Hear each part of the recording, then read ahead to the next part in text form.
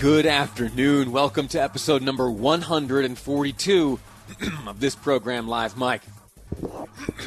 I'm Lee Lonsberry. I'm grateful to you for tuning in, and what a wonderful weekend it was. Did you enjoy yourself? Did you have a happy 4th of July? Were you able to remember a time where we were all kind of at peace with one another and able to gather together and have fun and laugh and not so much worry about the protests in the street or even the coronavirus pandemic that's raging around the world?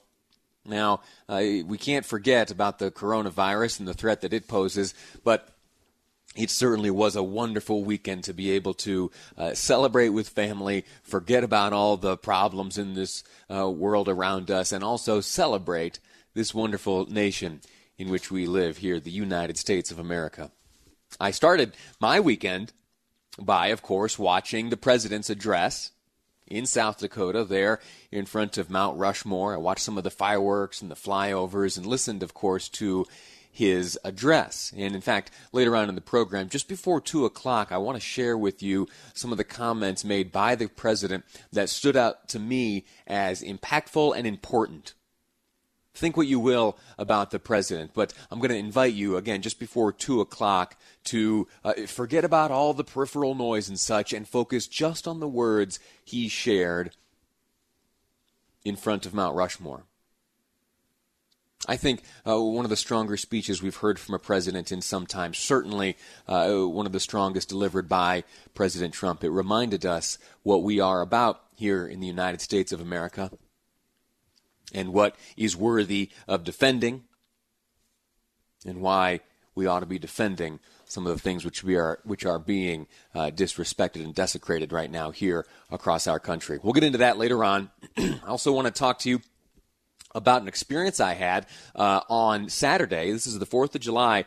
My wife and I and baby Piper, we were in Utah County, specifically in Vineyard, which each time I pass through Vineyard, am blown away by the growth there. I was a student at Brigham Young University some time ago, and I spent a lot of time on the shore there of Utah Lake. There's a road where you can kind of find a picnic table. I used to study there quite often, and I wanted to take my wife and baby Piper over to this picnic table just to hang out, have a look at the water, and see the sunset, and then ultimately make our way over to the great fireworks, which we did, and I'll tell you that story too. But as we were driving through Vineyard, we came to an intersection, and I looked out the car window. Well, first I smelled something.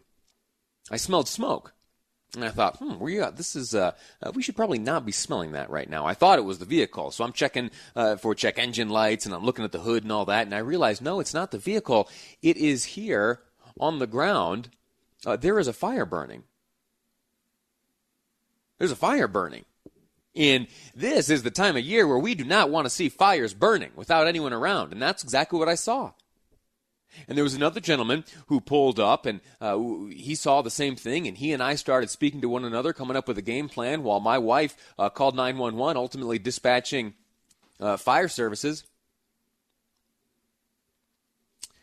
Long story short, the fire was ultimately put out, and no injury befell anyone, no structures were lost or anything like that. It was a very lucky event. And I want to tell you the full story later about how a handful of us, came together and were able to extinguish that fire before even emergency services showed up. So a little bit of patting myself on the back. More than anything else, there were some other individuals that descended on that fire and took some really quick action and spared a number of the homes there in Vineyard. And certainly we were nearby that movie theater and all of those restaurants and such there. If that fire had been left to continue burning, it could have caused some real damage. I'll go through those details with you later on. But I want to tell you, it was Piper's first 4th of July. Baby Piper, 8 months old in a few days, and she, on Saturday evening, from her baby seat, sitting behind her mom and me, she was able to hear and see some of the fireworks as part of America's Freedom Festival in Provo. Fascinating display there. As you know and you've heard advertised in the lead-up to the 4th of July here on this radio station, things are a little bit different this year because of the coronavirus. And in Provo and in Orem, they wanted to keep things as normal as possible. And so they devised a fireworks display which launched these fireworks into the sky far higher than they have reached in years past. Why? Well, because the plan this year, the plan which was executed Saturday night, the 4th of July, which I was able to enjoy, was to launch the fireworks so high into the sky and from multiple locations so that anyone in the valley would be able to look up on the evening of the 4th of July and see fireworks, which have come to really epitomize celebrating the 4th of July. It is an amazing thing. And so that's what my wife and I did. Along with Baby Piper, we saw those fireworks. And also, if you were tuned in along with me here to this radio station that evening, you know that there was a soundtrack. There was music that was presented in sync with the fireworks. It was a wonderful, beautiful thing. And I very much admired it and was grateful that little Baby Piper's first experience watching fireworks was of the display put on in Utah County, specifically Provo, coming from Lavelle Edwards Stadium and from a park and from a school in Orem. It was a wonderful thing. And I very much miss the ability to gather up in a stadium and hear music together and see the cheering faces of all of those fellow Americans that gather together. But when forced to seek out an alternative, I'm pretty pleased with the way things shook out here. Also, real quickly, on a totally different note, I was able to go running with Baby Piper. I have now one of those jogging strollers. She is old enough to be safely strapped in there. But the temperatures are rising, right? And you and I had a conversation a short time ago about babies and what temperature is safe for them. Well, I can't be jogging with little Baby Piper in the jogging stroller in the afternoon when I have free after the program. So I need your help with this. If you have, and this is totally self-serving, this is totally for me, but I thought, well, they gave me a radio program, so maybe I'll take advantage of that. I'm looking for an indoor track that's open and allows strollers anywhere along the Wasatch Front. I'll drive wherever I need to track it down. I need an indoor track to go jogging that allows strollers. I want to bring Piper along. I want to push her along in this jogging stroller, but I need to be inside where it's not 95, 100 degrees beating down on us. So 57500 is the Utah Community Credit Union text line. Send me a note. Give me some advice. Again, looking for an indoor track that allows strollers and is open right now. So I'd be very grateful if you could help me out. I'm going to take a break right now. When we come back, I'm going to continue a conversation which started this morning on the radio with Dave and Dejanovic. I spoke with Debbie at length about Spencer Cox and what is looking like his receipt of the Republican nomination for governor to go up against the Democrat candidate in the general election. Now, the question we asked was, did the task force aid in Cox's seeming triumph? We have differing opinions. We're going to continue the conversation next. My guest, Debbie Dejanovic, on Live Mic. I'm Lee Lonsberry, and this is KSL News Radio. Did you see fireworks on Saturday night? Where'd you go? Where'd you see them? Were they fun? Well, let me ask you, did you light any fireworks yourself? For whatever reason, in my family, it hasn't really been a tradition of ours to go out and get fireworks. We were typically the ones driving down to the park and watching them launched by the city or whoever it was handling professionally the fireworks display. Never really got into fireworks myself, probably for this reason. When I was very young, very, very young, my first interaction with an elected official was the mayor of my very small town. I may have been maybe 5 or 6 years old, and the mayor, on his right hand, only had 2 fingers. He had a thumb and he had an index finger. His middle finger, ring finger, and pinky were all missing, and it was not the prettiest of sights to behold, certainly as a 5 or 6 year old little boy. And I remember, because you don't have any inhibitions when you're that age, I said, Mr. Mayor, what's wrong with your hand? And he said, Lee, when I was 16 years old, my friends and I were playing with fireworks, and I held on to one a little too long, and it exploded in my hand, and it took with it 3 of my fingers. And from that point forward, I became very fearful of fireworks. Isn't that how it is? Sometimes you get a fear that lodges itself in your mind as a young person. It is very, very hard to shake. Now, I do understand and know that there are safe ways of handling fireworks today. And I haven't lived my entire life, without setting off a few fireworks. But there's always in the back of my mind that lingering fear. Anyway, that's a tangent, really. What I want to talk to you now about is the fire threat posed by fireworks.